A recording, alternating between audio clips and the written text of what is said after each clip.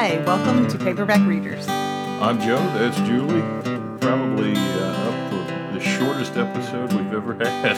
As we could not choose a shared book for 2 weeks ago, and we have not found one in the meantime. Yeah, and you hate the bellyache and complain, but it's been an enormously complicated time. A lot of balls in the air, a lot of stuff going on. Lots of craziness that we hope has finally calmed down.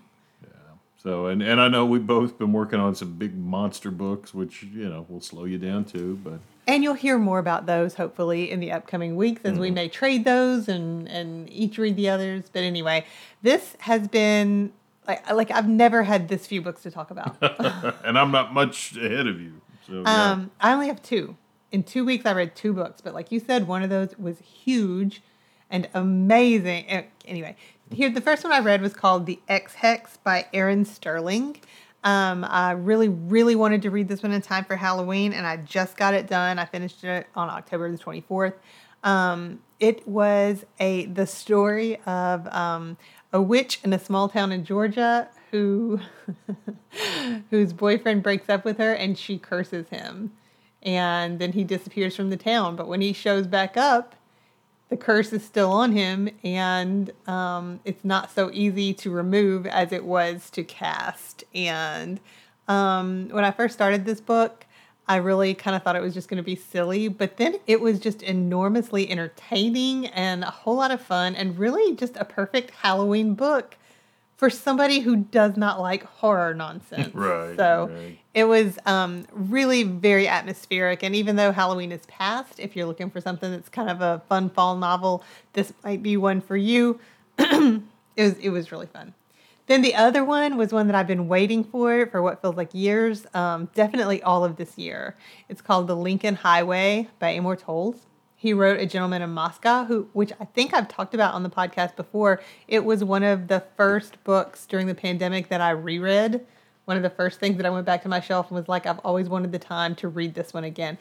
He's such a brilliant writer. I think he only has 3 novels, The Rules of Civility, Gentleman in Moscow, and this one, The Lincoln Highway, and I have read them all. I think they're amazing. Gentleman in Moscow has been one of my top books from the past several years, and this one is joining it. It is an epic novel. I think it's really funny. We talked about Cloud Cuckoo Land last time, and how it kind of imitates the Greek mythology. It centers on a story from Greek mythology. Yeah. And The Lincoln Highway is an epic in the style of Greek mythology set in like the 1950s. So really cool. Twists and turns everywhere. The big thing for me that made this one take me a long time, besides the fact that it was like 600 pages, was the fact that I really invested in some of these characters, and so their travails were very, very difficult to read through sometimes, because I just wanted everything to be perfect for them all the time. It's the story of Emmett, who has been sent to a juvenile work camp for accidental manslaughter. When he comes home after his father has died, their mother left years ago, he comes home after his father's funeral to pick up his 9-year-old brother Billy and then set out for the new life he has imagined for them.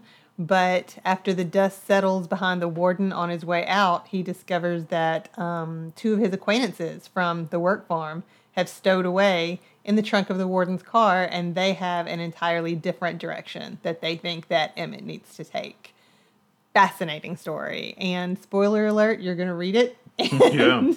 I mean, that's not me ordering you. We've talked about it. It's one you're definitely interested in reading. It sounds really good. And it kind of hinges on our own mythological characters like Lincoln. So really, really great book. It's another one that's going to reward rereading. It's one that it's one I really cannot wait to talk about with you. Okay, that's it for me. So I'm going to be on topic. I've got a book that covers characters who have... I know. That's the first thing I thought of when I said that. Yeah, speech issues. And then the supernatural, I'll start there with a book called Up Jumped the Devil, The Real Life of Robert Johnson. This is the one I said you couldn't talk much about because it's about Robert Johnson. Going to talk about it the whole time. That's all I've got. Gosh. Bruce Conforth and Gail Dean Wardlow. I read a lot about Robert Johnson. I Yes, feel you like do. I've talked about one of the other Johnson books already on this podcast. I've got 4 or 5 over there, which is hilarious because, I mean, we're talking about a guy who the entire some knowledge of his life would often fill about a page. I think that's why it makes me crazy that there are like all these books about this guy, but nobody really knows anything. So it's just Well, a bunch of people talking. And I will give this book credit. I think this was probably the most complete Johnson book I've read. It was one of the longer ones, but they had really done their homework. For instance, they got to the bottom of the myth. The story's always told that he would turn to the corner. He would not play when he recorded in the studio for the eyes of other people. And the pedestrian explanation is he didn't want people to steal his blues tricks. The supernatural explanation, of course, is that his skills came from the devil and thus he couldn't show them to mere mortals. But the whole thing's made up. It's all a half-truth based on a day when apparently he played to the corner because the acoustics were better playing to the corner, and that was the whole point. But they untangled that one. They were pretty definitive about where he's buried, which is also impressive because there are a couple of spots that have their claims that he's actually buried there. Nobody seems to be real sure. It's a good book. If you're interested in learning more about the guy, it's probably the most complete all-around book about him that I've read yet. So I'm glad that you enjoyed it. yeah, and I'm probably good for a little while on the Robert Johnson front. I do not believe that, but that's okay. Well, we've always got the music. Went in to see the 9-year-old listening to him the other day. That was a blessed day. So, Oh my gosh, I did not know that. you know, I try to tell him, you like this rap stuff. Let me tell you, it starts with Robert Johnson. But anyway, it really does. Second book, and a departure from form for me, As You Wish, Inconceivable Tales from the Making of The Princess Bride. And you read this because it's been only recently that I sat down with the kids to watch The Princess Bride, and Yes. you joined us, and you had never seen it Right. before. Was something I had always heard about, and you mentioned it, and I was like, hey, I haven't seen that.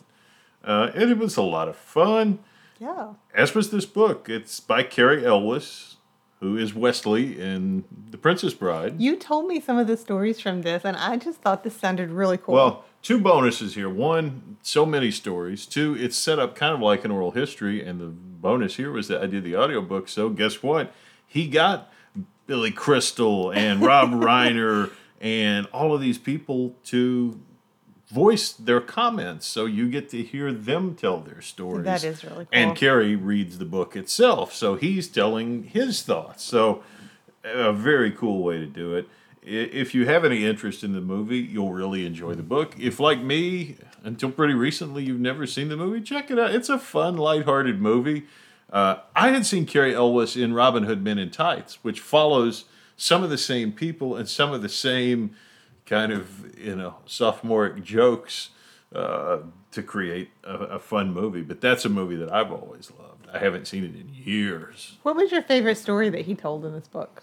Oh my gosh, Don't give any movie spoilers, but No, I think it might be the time that he hurt himself and like worried that he would get fired because he was riding Andre the Giant's ATV around and somehow injured his foot. I mean, if you had that on your life bingo card, I think you just won. Actor hurts his foot driving an ATV that belongs to Andre the Giant. I mean, again, if you don't know anything about this movie, I probably hooked you right there. But no, it was a lot of fun. Very good.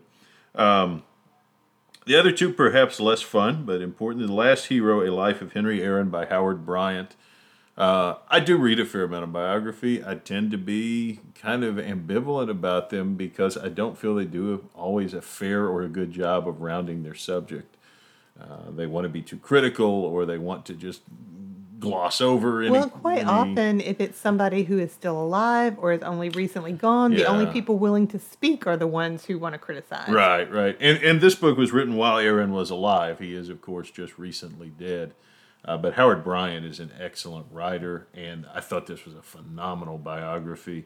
Bryant is African American, and so he deals with care and nuance to some of the social issues and the overarching political issues that made Hank Aaron who he is. I mean, he's the home run king, but he's also the guy who got hate mail from people who didn't want him to break Babe Ruth's record because he had the audacity to be black. The overview of the book, if you want it in a few sentences, there's a song out there by a group called the Baseball Project, who are a group of rock musicians who are big baseball nerds, and they did a song on one of their albums called "They Don't Know Henry," and that would be it. They had obviously, the guy who wrote this song had obviously read this biography, because nobody who knew Hank Aaron called him Hank. They called him Henry, and it was like they were two different people. Hank was the public face. Henry was the man, and the fascinating divide between the two. Not a Jekyll and Hyde kind of thing. I think Hank Aaron was a fairly straight up by the book kind of guy, but two different lives. If you are a public person, you would have to have that to have any sort of reality. As he did, and I can't recommend it highly enough. One of the better baseball books I've read. Although as I say that, I'm thinking about Joe Posnanski's The Baseball 100. You'll get to that which another week. Which we will definitely get to. Yeah. What else have you read? The other one was No Time Like the Future by Michael J. Fox, which deals largely with his Parkinson's disease and other health problems that he's had. It was an interesting book. It was not always an enjoyable book, just because poor Michael J. Fox, it's a hard life. Parkinson's is a horrible disease. Listening to this book reminded me of a guy I went to church with when I was a kid, who was an older man who had Parkinson's, and just a really, really kind, sweet guy, and just seeing how your body betrays you with that disease. It's very visceral to me still. And that guy's been gone 25 or 30 years.